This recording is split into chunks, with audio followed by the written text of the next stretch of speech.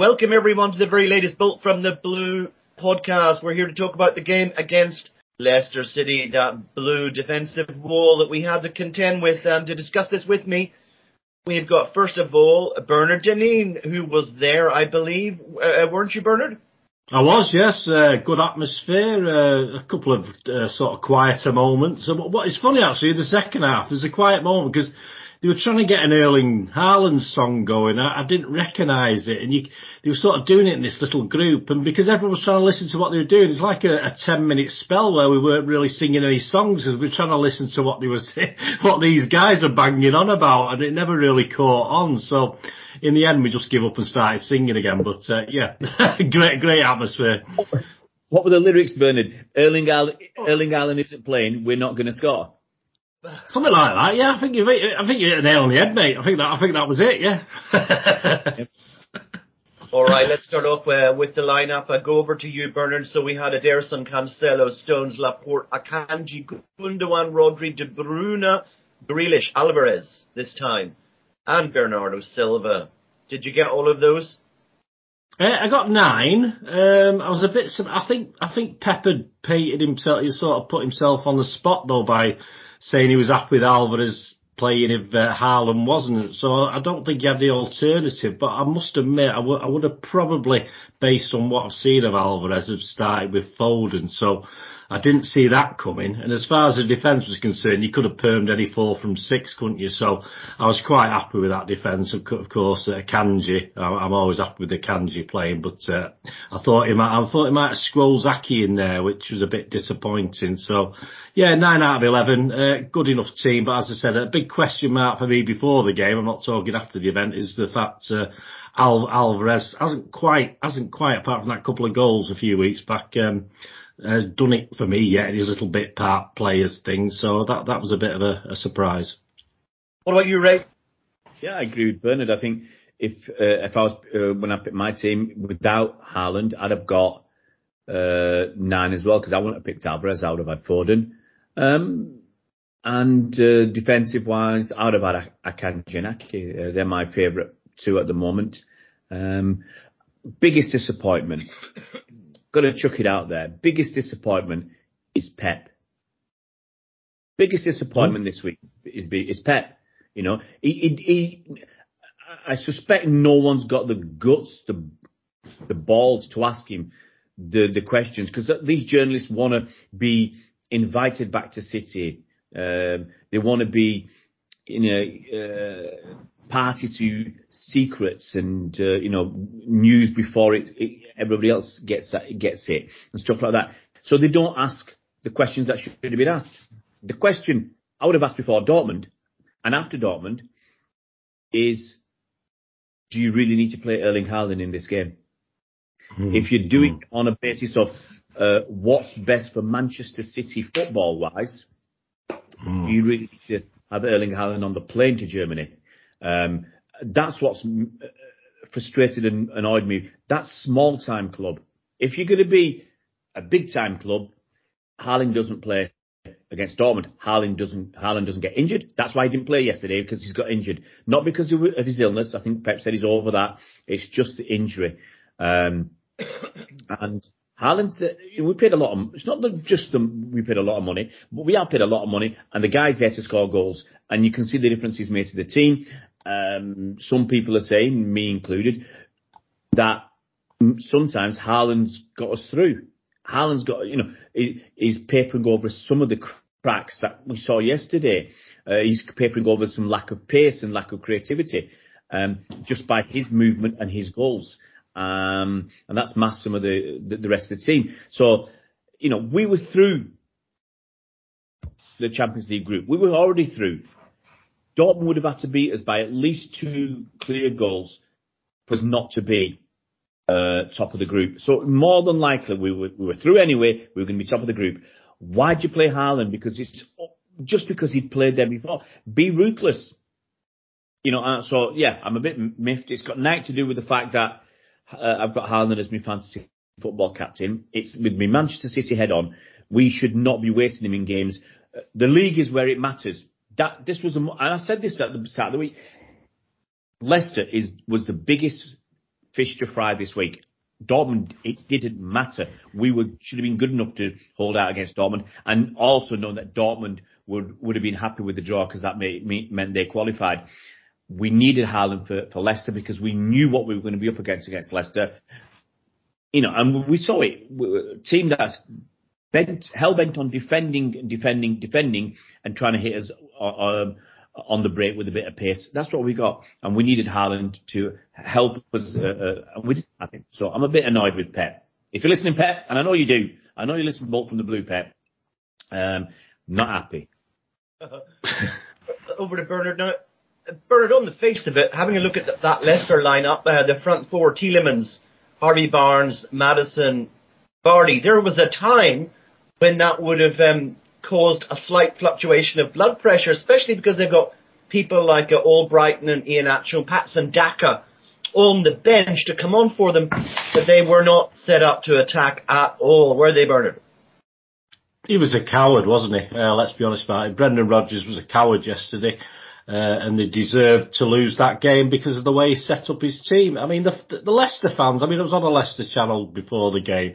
The Leicester fans had written this game off as, they're expected to get absolutely tated by City. I was sort of saying I wasn't as convinced as they were we were going to do that. And Brendan Rodgers, so, all right, perhaps behind the scenes has been told by his chairman or something's going on, but to me, it was just cowardly. The team, he had some great, even in that side he set up. I mean, what's the use of playing someone like Vardy and having him sat in his own half of the pitch? It's absolutely ridiculous. Absolutely no point whatsoever. He had players on the pitch to go at City, have a go at us, and it proved that last 20 minutes. And when they did have a go at us, we looked shaky. So I don't care less because he deserved, Leicester as a team deserved everything they got, and I'm so glad they didn't sneak a draw in the end, which was definitely possible the way it was going. And Brendan Rodgers, perhaps there's something behind the scenes, and he just didn't want to get shown up too much. But I think he'd been a little bit braver, he would have got more out of that game. Ray, what can we discuss about that first half? It was very, very difficult because it was basically a stout defensive performance from Leicester, and we were not making much headway. Well, what was your view? Well, we had a lot of ball, we had a lot of passes, but they didn't get us anywhere, really. I mean, Pep started with it's a brand new formation, and I'm not sure it's going to cotton on in the Premier League. But we basically were playing with a 0-6-4 formation because that's what the average positions of our players on the day. We had one defender whose average position was the halfway line. Every single other player, their average position in that game was ahead of them. We had basically 6 guys supplying 4 guys, and that was it. And Edison on his own in our half. That's it. That's how much domination we had of the territory. But we did nothing with it because it was all squeezed together. Leicester had 11 men behind the ball. There's no 2 ways about it. 11 men behind the ball. For about 20, 25 minutes, they had no purpose. They were not even trying to, they may have been trying to get out, but we weren't letting them. And we were getting the ball back and we were just coming back at them without being too creative, without, being too incisive. But then it's inevitable. It's inevitable this happens. They grew into the game a little bit. They had a few forwards down their left, which was most likely to be our weak spot with John Stones at right back. I'm not saying John Stones was rubbish or anything, but that's where we're most likely to be vulnerable in the absence of a proper right back, within the absence of Kyle Walker. Harvey Barnes had a couple of good runs down there. So they got slowly into the game, were a little bit more creative. Yes, you're worried about their front. You mentioned it, their front four. Vardy's 34 now. He can't keep doing it. And, he was pulled off in the second half. So it's still a dangerous thing. Harvey Barnes is not so long ago been injured. And Tielemans, I don't think is as good consistently as he's made out to be. But it's still dangerous, still capable. Maddison, obviously, he's got a good free kick on, good dead ball situations and good passing and can score the odd goal or two. But They were just focused on defending, and I think that's if we're honest. If you're Brendan Rodgers, I mean, he might be a coward. He'd have loved it. He'd have loved it to get a point. And if it weren't for, obviously, we're going to talk later on about Kevin De Bruyne's wonder free kick, they might have got a point. And that's all Leicester wanted from that game. They're not, 3 points they'd have been over the moon, but they wanted a point, that's it. And that's how he set his stall out. He set his stall out to get a point. And if we're lucky, we nick it. And that's his idea. And pragmatic, I don't blame him, I don't blame him for what he's doing, because he's in a bit of a dodgy situation at Leicester. They've had a tough time this start of the season, so I don't blame him for what he's done. But yeah, it didn't help set up a very interesting and exciting game. Turn to Bernard for his view on the first half. I mean, Ray was right there. Ederson didn't get his first touch of the ball until 20 minutes was gone. Were you, Bernard, sort of thinking deep in the recesses of your psyche that maybe at some point Jamie Vardy would get through, on the counter-attack and maybe make us pay for not making headway up front? It didn't even look like it, mate, did it, that first half? I think it was the 24th minute when Ederson did that little save from Harvey Barnes, wasn't it? And I think, looking at my little thing, after that, there was very little in the game at all. And Leicester, even as Ray said, grew into it. They might have grown into it, but they didn't sort of have us panicking at the back particularly. They didn't sort of all guns blazing, that's for sure. So, yeah, I wasn't worried about Vardy or anyone at all, because I just thought it was just up to City to actually go and do something. Unfortunately, in that first half, we just couldn't get past the massed ranks of dark blue shirts in front of Danny Ward in goal, who made a couple of okay saves as well. He did quite well, didn't he? I think he did a good save from Bernardo early doors. That was a good move. Yeah, that was it. I wasn't worried. I wasn't worried by Vardy at all at that stage. Get to half time, and I'm hoping Pep will tweak it a little bit. Ray, any incidents that we can talk about in that first 45 minutes that were of note, or are we just going to go straight into the second half? Well, I'll rack my brains. I'm still racking them. Can't think of anything, mate. It's pretty hard, isn't it, Bernard? I think there was an appeal for a penalty, maybe about half an hour in. A foul on Jack Grealish. Remember? Yeah, well, I'd say be at the place. Say all the action was up our end, because obviously, up their end because of the where we were in the end. But yeah, the Jack Grealish thing. I don't know. I don't know whether it went to VAR or was looked at. Have you guys checked on that? I'm not too sure. Sorry, guys, we're struggling to think of anything meaningful to say about. Let's get on to the second half. There's something I will point out, guys. We were near. I watched Match of the Day last night, and we were, was it 6th on out of 8 games or something? We were right at the end. That's how interesting our game was yesterday. All right, well, into the second half we go. Any particular changes that you noticed, Bernard, either in personnel or in strategy from Pep? I think we certainly upped the pace just a little bit, because we were so slow. We were so slow and lethargic in that that first half. And within a minute of the start of the second half, we very nearly scored very quickly. KDB played just a foot too heavy, wasn't it, for Bernardo? Bernardo would have been sort of onto it like a flash, but he had to sort of come back round with it and obviously play it back for Rodri. And instead of a Rodri's rocket, we got a Rodri's fizzer, didn't we? It just fizzed past the far post. So that showed, at least it showed we were sort of up for it for that start of the second half, and say we didn't have to wait too much longer, did we? Yeah, and we only had to wait 3 minutes. I'm just going to have a little chat to Ray about one thing. I mean, people are more and more these days beginning to assess just exactly what it is that Jack Grealish brings to our team. It's not an easy conversation to have, but one thing that he does do, and that he did for his previous team, of course, as well, is that he draws fouls. And he drew one from Nampalys Mendy just outside the Leicester penalty area. free kick in a very dangerous position. What happened next then, Ray?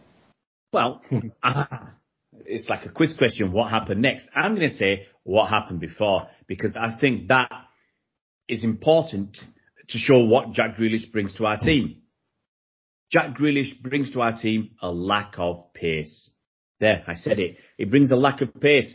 The thing is, he picked that ball up, and someone like Aguero, Leroy Sané, or Sterling, Haaland, they picked it up in their opposition half. They would have gone for goal. He was surrounded by four Leicester players, but he was on the wrong side of them. But he knew he didn't have the pace, so he had to turn back and look for support. And that's how he ended up getting the free kick, because he didn't have the pace to do it himself. And that's a big concern of mine, that we got, Grealish has to slow the game down. Yes, he wins free kicks, but, we talk about, I will assess him now.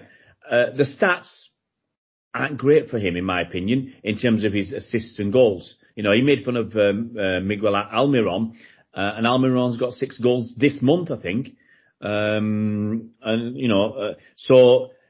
Jack, which is more than I think Jack Grealish has got in his whole career at City so far. Tell us that story, Ray. I don't really remember that too well. What exactly did he say about Almiron, and why did he say it? He was on the bus with Mahrez. I think we'd won the title last season. Bernard remembers better than me. He's got a better memory than me. But he basically compared Mahrez. He's having a laugh at Mahrez's expense and compared him to Almiron. Basically saying Mahrez is rubbish and he's at the level of Almiron. Something like that. Is that right, Bernard? I'm lost, mate. I actually don't remember it. I'm like Mike. I can't really remember what was said. I'm just a bit puzzled by it all, to be honest with you. I think it was a bit disparaging to Almiron. Right, okay. That was, if I remember correctly, that's what it was about. And Almiron, since then, is banging the goals in, and Jack Grealish is doing bugger all. So Pep says you can't just rely on the stats. I tell you what. We rely on 2 things. We rely on stats. Stats are a reasonable indicator. And you rely on your own BDIs. And my own BDIs are telling me Jack Grealish is slowing the game down. Okay? One thing that makes City more dangerous is more pace. When we end up sometimes, the worst case scenario would have Jack Grealish on the left and Mahrez on the right, and no one's doing anything in terms of pace. So he slows the game. Can I just interject for Ray and Mike? I mean, I find Jack Grealish is quite impressive when he's coming from deep and up the middle of the pitch. I mean, is he playing in the right position? Obviously Pep wants to play him on the wing, but certainly yesterday against the ranks of the Leicester defenders, he didn't have any sort of time to get into any sort of run. But I think he's quite impressive when he's coming from deep. I mean, is he playing incorrectly? Is that the problem? Well, I think you may be right. His best runs have been when he's slalom past defenders or midfielders. And he'll get past 2 or 3 or 4. That's actually when he looks the most dangerous. Out on the wing, that's what I said. He slows the game down out on the wing, and he's looking to come inside to have a shot, and occasionally he'll go outside, and it's too one-dimensional. And he is looking for free kicks, and he'll get some easy ones. There was somebody yesterday, and it's unlike me to remember who it was. I think it was Main Road Ramble. Said something about, I think it was them. If it was not them, I apologise. But someone said Jack Grealish, it might be the lad himself or somebody, but he said Jack Grealish draws 4 players to him. How can he take them on when he's got 4 players on him? I think that was the Main Road Ramble. But he said, how can he do anything if he's got 4 players on him? And to which I said, well, then he should be releasing that ball quicker, because we'll have 3 players in the box who aren't being marked. If Grealish has got 4 players on him, we must have loads of unmarked players around the pitch that he can pass to. So I'm not buying that. I mean, I said you've got to give people the second season to show what they can do under Pep. The lack of pace is a huge thing. The slowing down of the game, for me, is a huge thing. And when you're trying to beat a team who've got 11 men behind the ball, you're going to need creativity, incisiveness, and you're going to need a splash of pace. You're going to need a splash of pace to get behind them. That's what we've done for many years under Pep, is get behind teams and cut it back from the byline or hit it across the 6-yard box. But he's not, for me, up to now, he's not delivering. And anybody, you can defend him as much as you like. It's difficult for City fans, to be honest. But it's a club. But you've got too many fans who can't believe what their eyes are telling them. All those fans who said Laporte was better than Van Dijk, I laugh at them. The fans who said Diaz is better than Van Dijk, I laugh at them because they've not been consistently brilliant. And for all we don't, for everything that we don't like, Liverpool team and fans and everything else, you've got to admit Van Dijk is better. Anybody says otherwise, I don't think it's a matter of opinion. I think not recently, though, Ray. Not recently. Oh, not recently. But Van Dijk's got a good 4 or 5 years behind him of being a top quality defender. Okay, our guys haven't. Diaz came in within 3 months. People saying he's better than Van Dijk, and he's made plenty of mistakes. And you look what he's done for Portugal. But that's obviously we're shifting off course there. We'll go back to KDB's free kick. Stunner. It was. I was watching a replay of the last free kick he scored 2 years ago in 2020, and he hit it pretty much very similar, but not as good as this. This was right banging in the corner. There's no way keeper was getting to that. It was, he couldn't have placed it any better. If he walked up and put it there with his hands, it was absolutely perfect, stunning goal. There's not going to be, I don't think, many better free kicks struck this season than that KDB rockets. Yeah, Bernard, what did you think? I'm looking at a picture of it now, and it like 4 very, very tall Leicester defenders, and absolutely they've got the jump on, and there's no way they're getting anywhere near that. Well, it's so easy, isn't it? I mean, if you think of the distances away from goal, he's got to get some pace on that. It's all right getting up and over the wall, because that's quite a comfortable distance, but to get it up and over the wall at the pace he did, which is, as Ray said there, Danny Ward had he was where he should be, and he had absolutely no chance of getting anywhere near it. I doubt even me and my pomp guys. I wouldn't have even moved. I wouldn't have even moved towards the ball. I would have had no chance with that. I mean, it was just superb because it was. And I think someone said on Twitter, I think Maddison had the best view of it as the old draft excluder. He had the best view of it looking backwards towards the goal, so he had a great view of it. But it was stunning. It was absolutely stunning. To say to get it over the wall is fair enough, but to get it over the wall with that sort of pace from that distance that the goalie can't get anywhere near it. It was a bit of magic we needed, because I think Ray was saying there, I honestly thought at that stage this could end up being a 0-0. This is ridiculous, and it was what we needed at the time, that little bit of magic. Pop quiz question for Ray. Ray, Kevin De Bruyne has scored 60 Premier League goals. What percentage of those do you reckon have been scored from outside the box? For KDB, at least 40%. Any improvement on that, Bernard? 41. You're both very close. It's 42%. There you go. And only two players have bettered that in Premier League history. Could you tell me who they are and what the percentages might be? No chance. Matt Letizia. No, in the Premier League era. Oh, Premier League era. It's a good one. United player? Yes, that's one of them. Beckham? Paul Scholes. Yes, David Beckham, he is out in front, 55%. Yeah. And another one is a player who has just come back from a health scare to play for Manchester United. Ericsson on 44%. Right, that's the end of the pop quiz section, guys. But Bernard, they did that thing again, didn't they? I don't know when this started, but you've got like 4 players in the wall, and you've got one guy lying down behind them. That started because of KDB when he scored under the wall that time. That's why he got the draft excluder. Yeah, can you remind me about what happened to start that off? What game? Yeah, I can't remember the game. Ray might remember the game. I can't specifically. Was it the Etihad, wasn't it? I think it was a home match. I'm sure it was. Was it away match, Ray? Well, I mean, you helped me out on this one. I do remember it, but I can't remember who it was against. I remember the goal, then everybody had the draft exclusion. Was it against Cardiff? Under the wall free kick against Cardiff.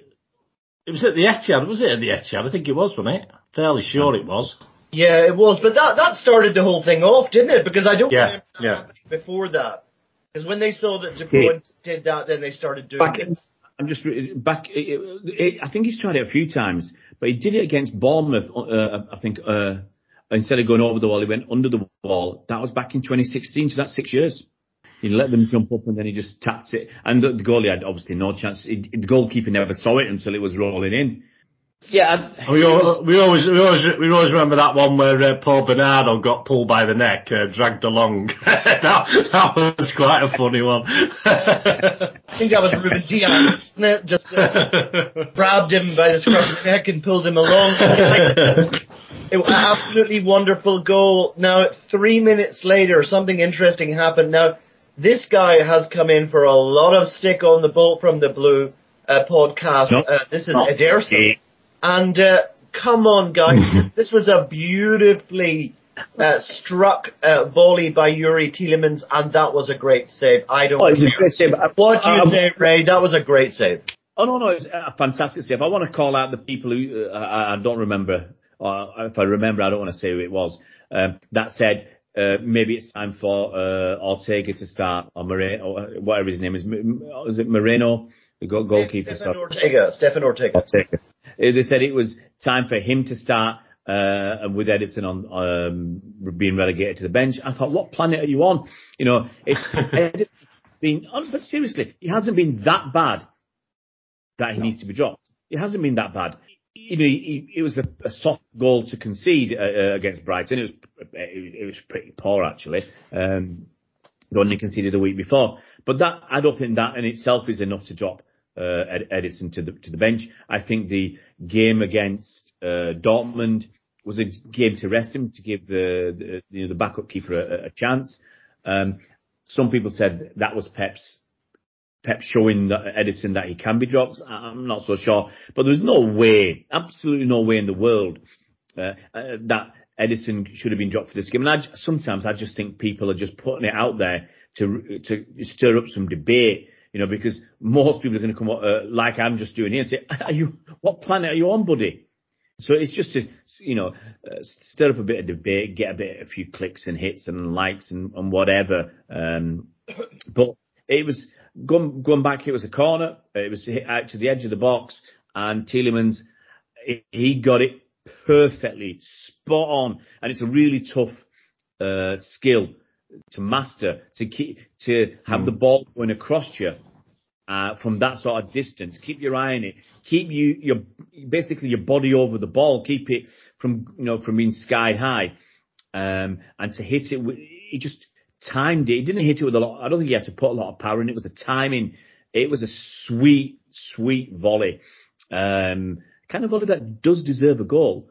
But your man, the cat, Ederson, he got his fingers to it and and tipped it onto the bar. And the bar was shuddering for ages. It was a thunderous strike, a very good save from Ederson, and we were lucky. I was actually watching that second half. I was in near Liverpool. I was at a charity event that I was performing at, and I was chatting to this Liverpool fan watching the game, and I kept telling him Leicester will get more chances.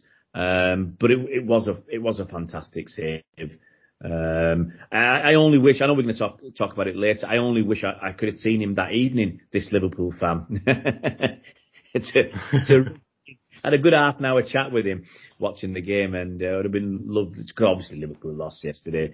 But it was a fantastic save from Ederson, and I dare say it was equivalent or something similar to what we'd have seen by Bernard Deneen in his prime. Well, listen. That's where I'm just going to come in here because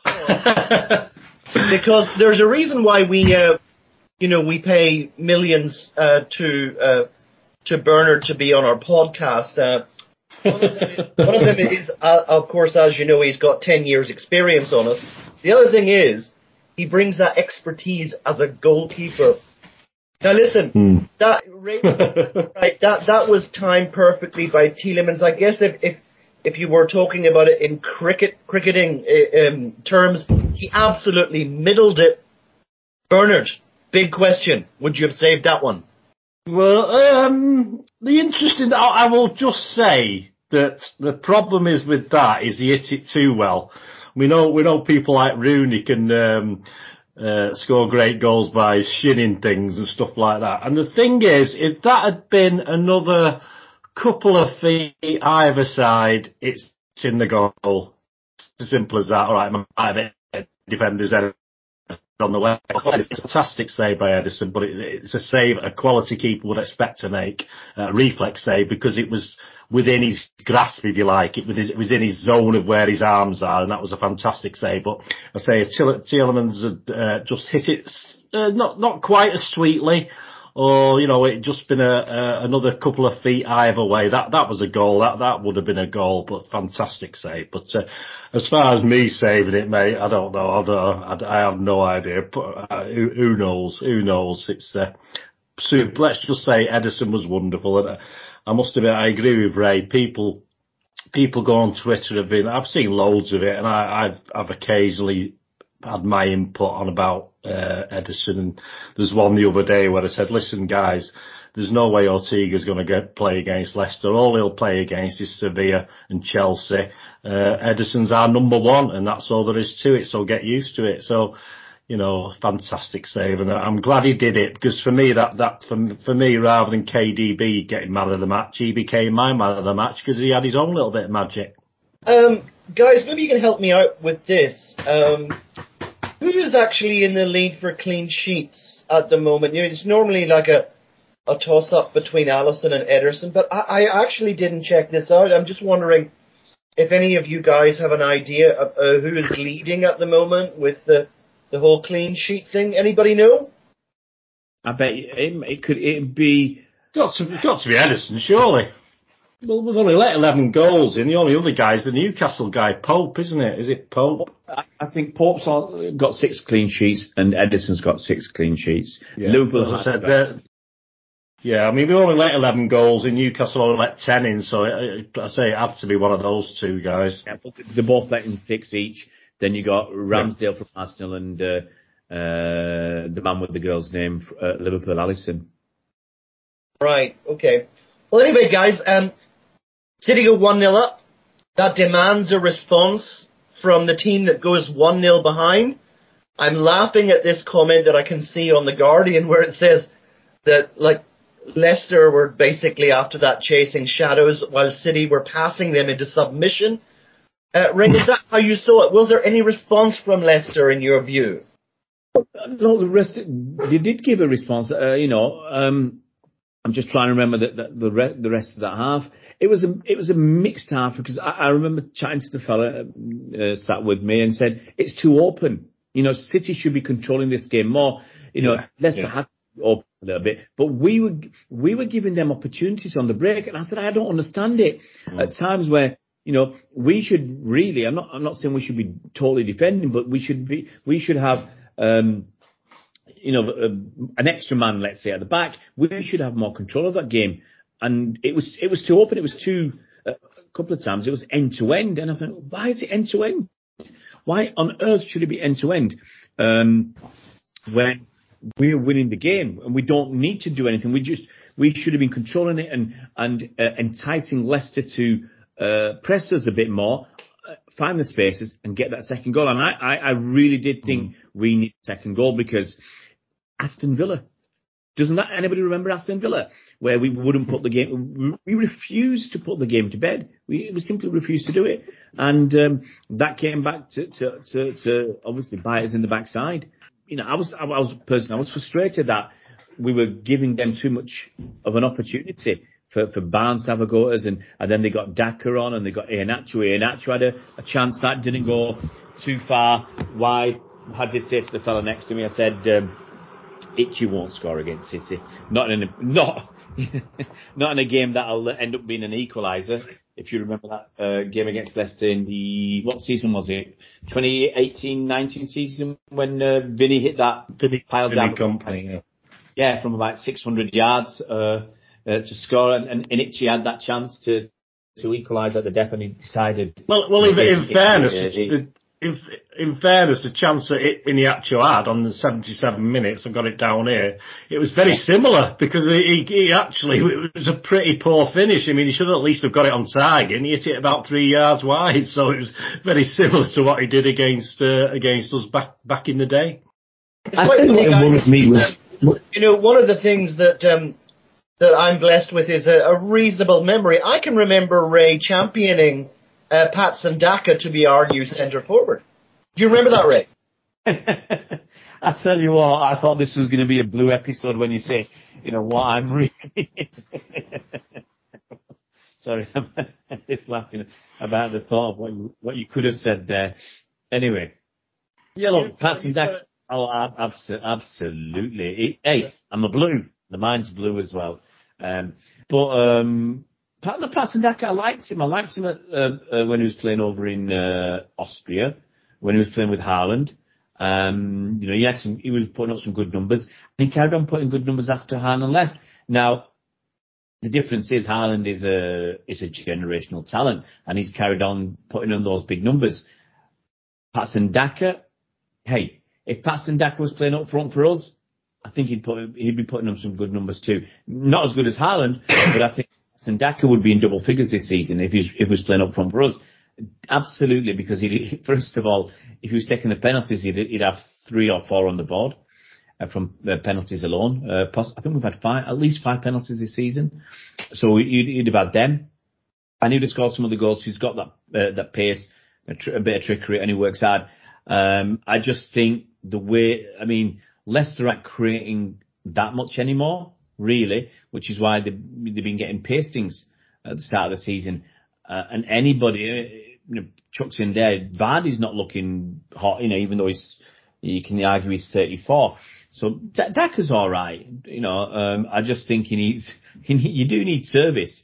If we weren't giving the ball to Haaland, if we weren't providing him with good service, what's he going to score? If Nunes was playing up front for City, he'd be in double figures, with the balls that KDB's laying on for him. So, you've got to have the quality service to be able to deliver. After this game, we got the quotation from Kevin De Bruyne. He said, I think we made it a bit difficult for ourselves. We were a little bit tired with all the games that came up. I think they were very negative, very defensive for 70 minutes. And then we knew with the changes it was going to be a very different game. We have to try to keep it in their half. We didn't do that.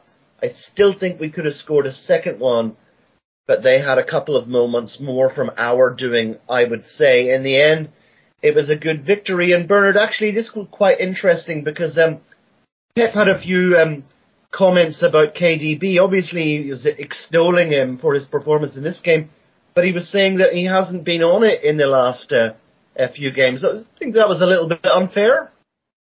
No, I agree. I don't think he has. He wasn't particularly on it yesterday either, but that was, his magical free kick makes up for everything. But I don't think, apart from Edison and KDB, a lot of the players were much the same this yesterday. There was poor performances and average performances.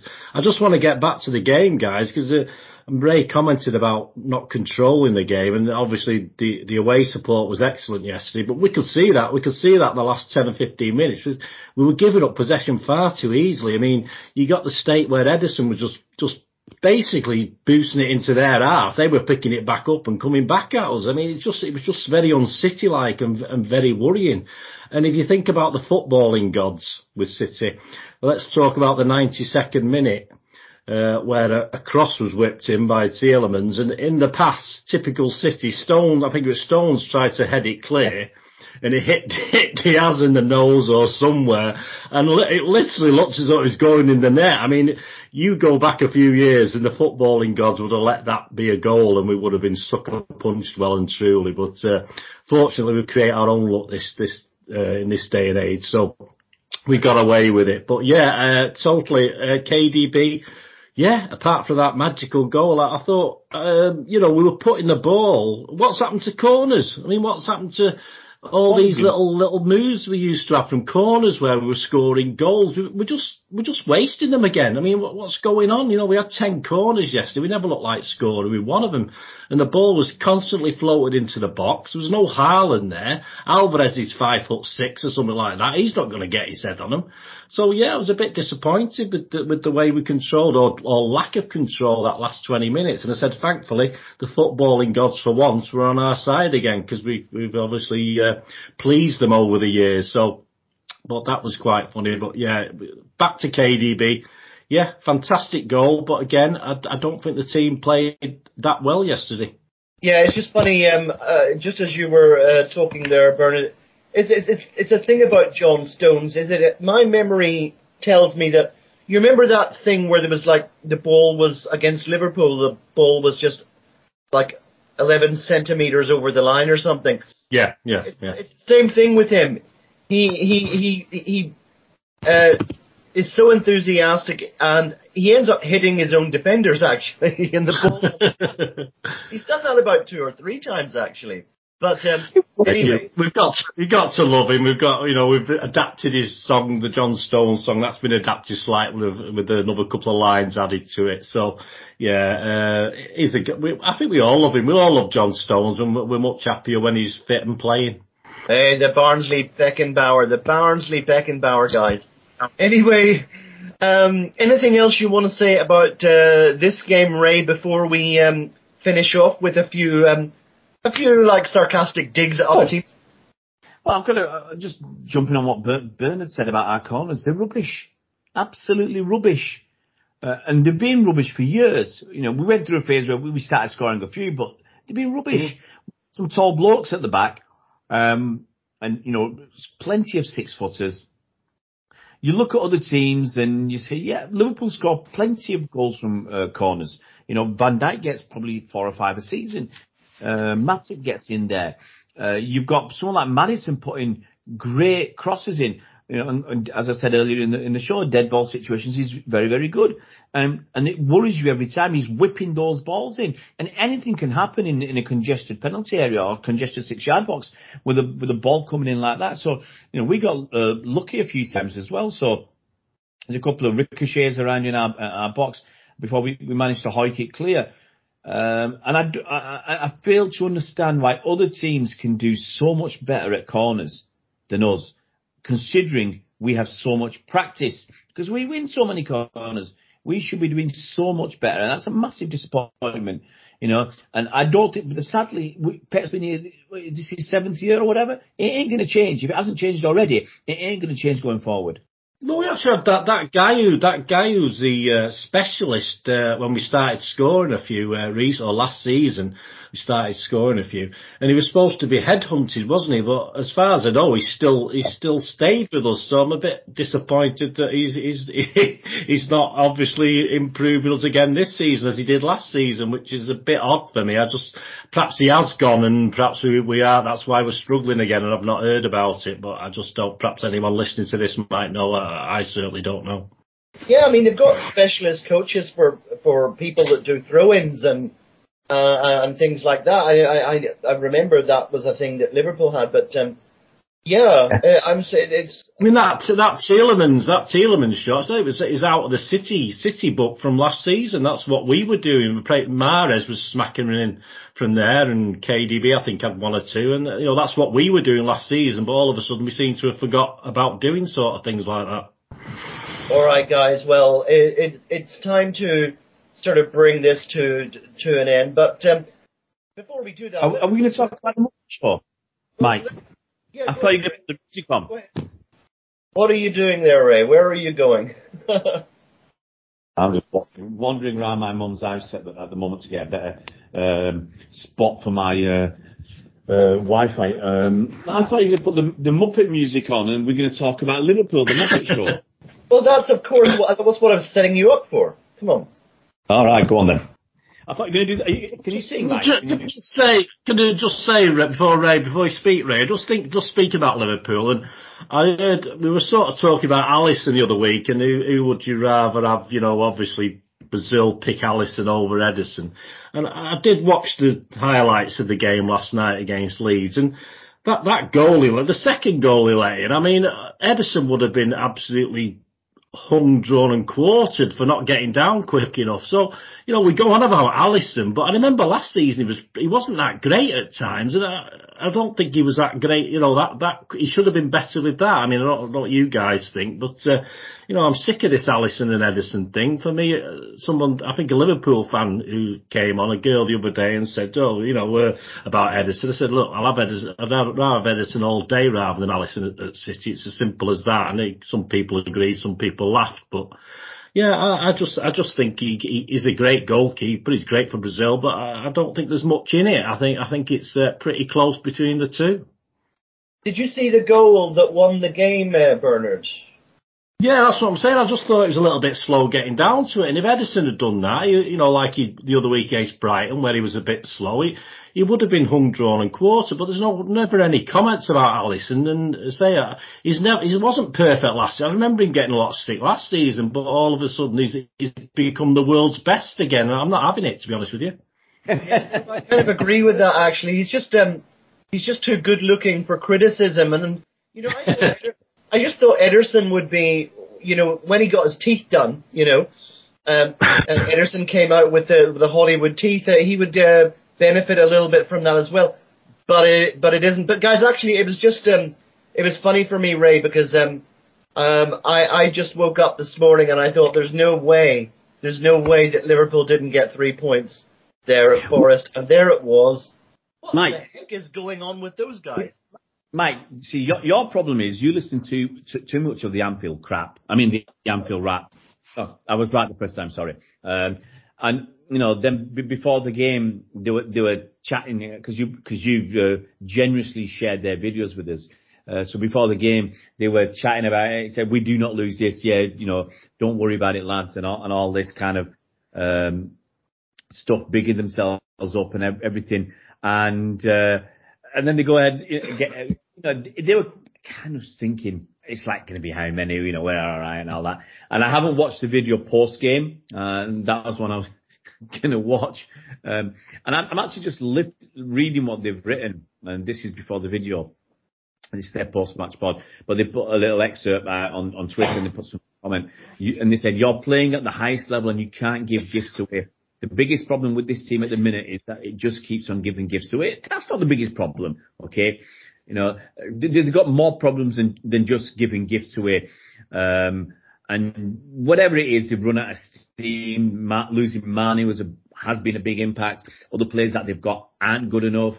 The backup players were really good for them. People like, even though they didn't play much, Origi and was it the Japanese kid?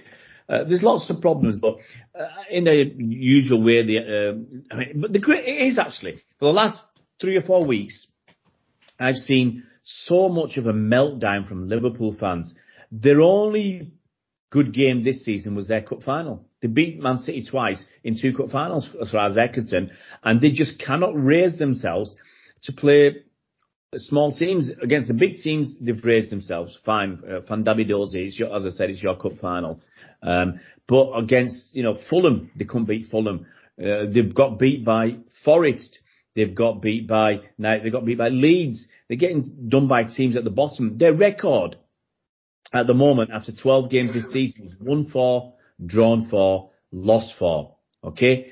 And if you go back in the annals of history to Mr. Roy Hodgson, after 12 games in charge of Liverpool, he'd won 4, drawn 4, and lost 4. And Liverpool fans were all over him, and he got the boot in early January. He did actually win 3 games on the bounce, but eventually got the boot. There's a lot of clamour. I mean, it's obviously it's noisy fans. So you don't know how many of them are there. There's a lot of fans who've been screaming for Klopp out, FSG out. They hate FSG more than anything.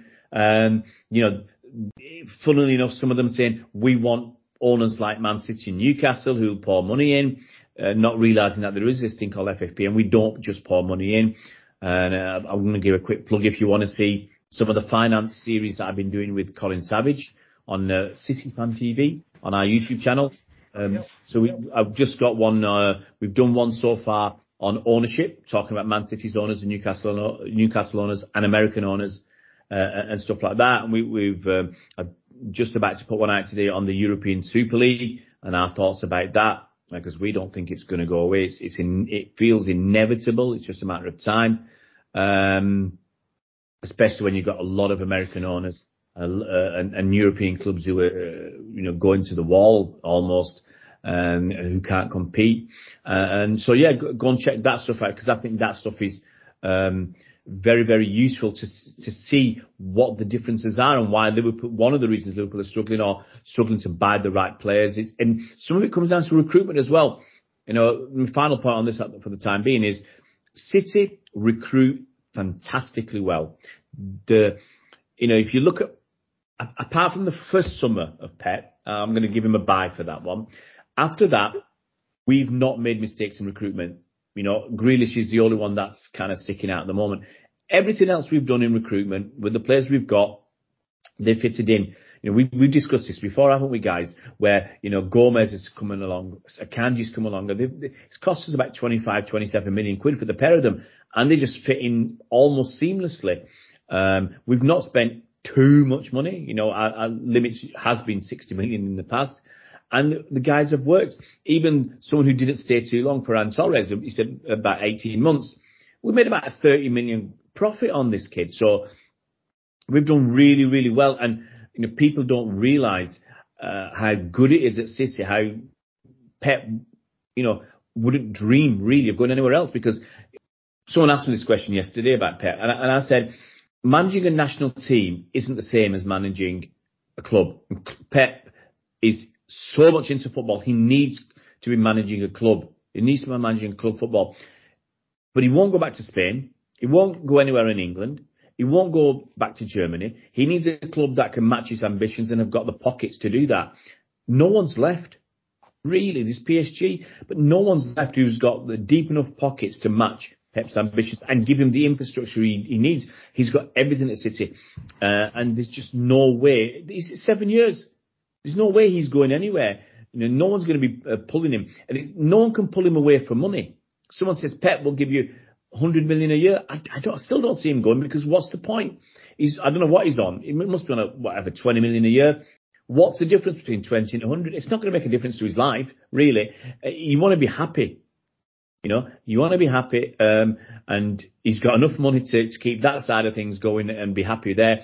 And he's got enough going on at City to be happy. So, City fans, Blues, you heard it here. Pep's going to stay. He's not like Aguero. Pep will stay till we win the Champions League. You mark my words. Over to Bernard. Bernard, Chelsea took a surprising tonking against Brighton. I mean, what on earth was going on there? Oh, Mr. Potter, I do feel sorry. I do feel sorry for Mr. Potter, but well, we saw how good Brighton were last week, didn't we, guys? Let's be honest about it. They had, apart from getting the ball in the old onion bag, they probably outplayed us for big parts of that game. So yeah, it was on the cards. It was nearly a perfect storm, wasn't it? With Spurs going a couple of goals behind to Bournemouth as well, but unfortunately they managed to turn that round. But I just feel sorry for Mr. Potter. Actually, I can't really revel in Chelsea's defeat, because I do like Potter, so I was a bit sorry for him. But hey, that's football, isn't it? And all well and good, all's well that ends well for Brighton. They'll enjoy that anyway.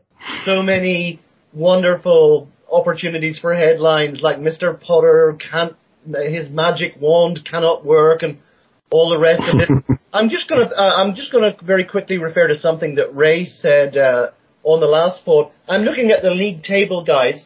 And what is a little bit depressing is the fact that no matter how good we've been, and that was certainly a championship-winning performance against Leicester, and despite our humongous goal difference, which is like double anybody else's in the league, you've still got these clingers on. You've got Arsenal a point behind, Tottenham only 3 points behind, although they've played a game more. And I think you could possibly go down as far as Newcastle They've played a game more and they're 5 points behind. We haven't just put the distance between us and our rivals, Ray, at the moment. I mean, even Man United they're 9 points behind us, but they've got a game in hand. Yeah. It is frustrating, isn't it? It's exasperating a little bit. It's that Liverpool game, and to be honest, that was the one.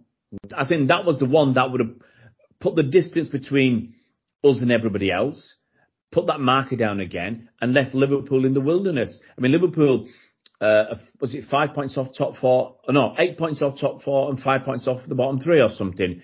I mean, or wherever it is. They'd have been so much closer to the bottom three if we beat them. And they are probably out of the championship race now, but they would have been either further back.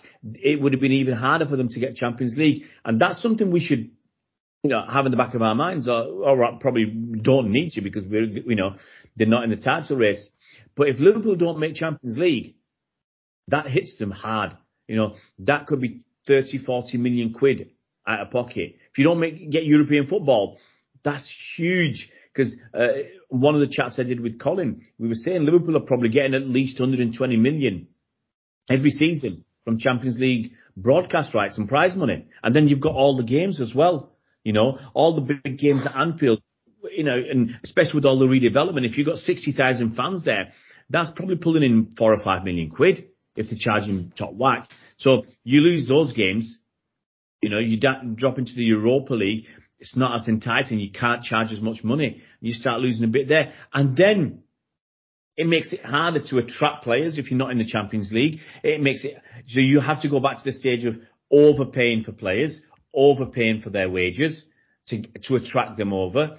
And then if it goes wrong, you've got somebody on huge wages that on a long contract that might not want to leave. You saw how difficult and how long it took Klopp to get Liverpool to challenge. It took him 3 or 4 seasons to get them really, really up there. And you have a season or two outside the Champions League, that's going to be a huge problem. And Newcastle getting into the mix, if they get the Champions League spot and City get a spot, you've got United, Liverpool, Chelsea, and the North London bums in Arsenal and Spurs fighting for 2 spots. Someone's going to get really badly burnt. I don't care who it is. I'd like it to be Liverpool and United out of those. It's great that it's fantastic that they lost. I just wish, like you said, Mike, we could be those extra 3 points would be miles clearer, and everybody would. The bookies would be paying out already. The bookies would be paying out. All right, lads. Well, I'm just conscious about how much time Ray has left on his phone, but. Couple of games later, let's have your predictions, Bernard. First one, Arsenal against Forest. What do you reckon? I can't see past an Arsenal win, but in this day and age, we don't know, do we? We're all expecting Arsenal to explode and implode, if you like. Sorry, not explode, implode. But I can't. Forest did very well last week, but I can't see them doing anything at the Emirates, that's for sure, today. So I expect Arsenal to go back to the top. If they don't, fantastic. If they get a draw or whatever, then we'll be top again. But I expect an Arsenal win there. Okay, just holding you there, Bernard, for one more, and then we'll go to Ray to finish off. Man United against West Ham. Yeah, a bit of a bogey team, aren't they, I think, West Ham, for United. They have been over the years, but apparently, according to Pep, they're back, aren't they? United are back and looking dangerous, so we all know Pep knows what he's talking about, as we agree on this podcast many times. If Pep says United are back, then who am I to disagree? I'm sure they'll get the better of the old bubble blowers today. Oh my gosh, Pep, he's my manager, of course, but he comes out with some crap. Anyway, Ray, what about those 2 games? Arsenal, Forest, United, West Ham a little bit later on. What do you reckon? Yeah. Well, Bernard's right. You can't see past Arsenal against Forest, really. Although Forest, look, have they turned the corner? I mean, was that a lucky win against Liverpool? Yeah, they were lucky. But they're defensively they've been better. So, let's hope for another defensive masterclass from them.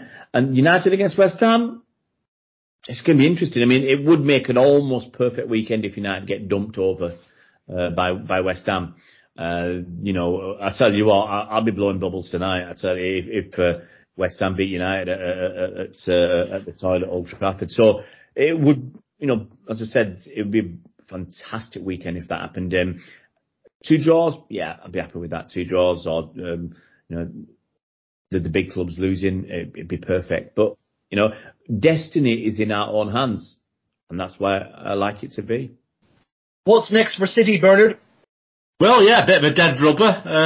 We've got Sevilla, of course, Wednesday evening. I think Sevilla are guaranteed 3rd spot, aren't they? So I don't think there's anything on it for them either. I think I'm right in saying that. So, I expect Pep to play a young team and just include Lewis and Wilson-Esbrand and all the old stages.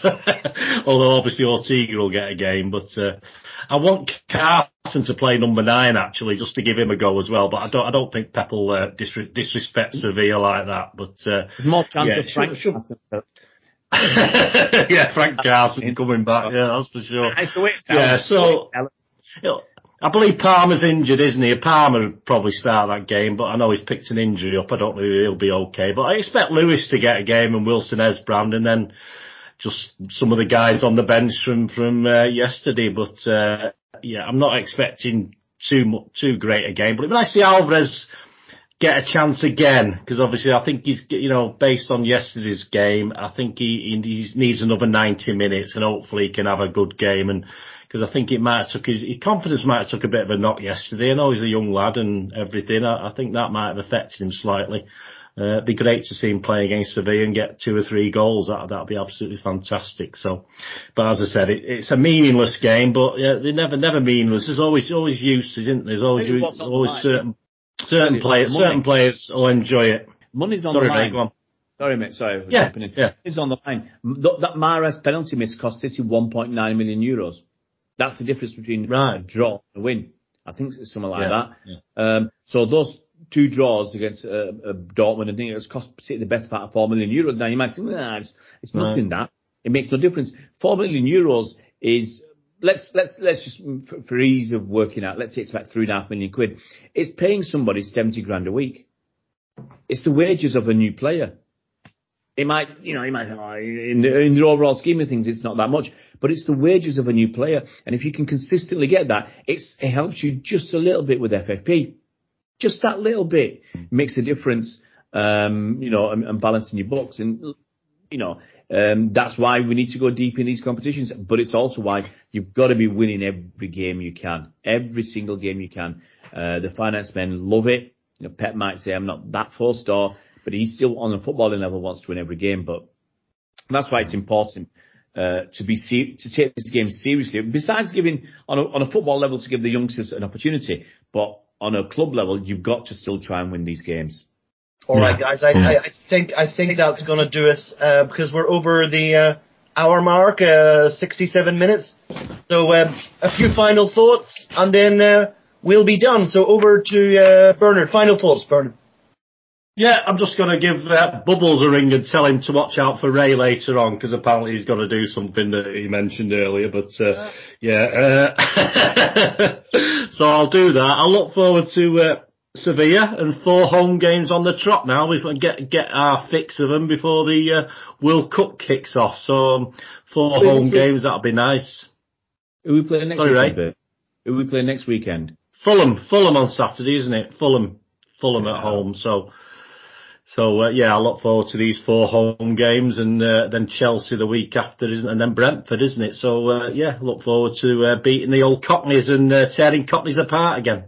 And final thoughts from Ray and his views on my chances of equaling his 2,000-meter rowing record.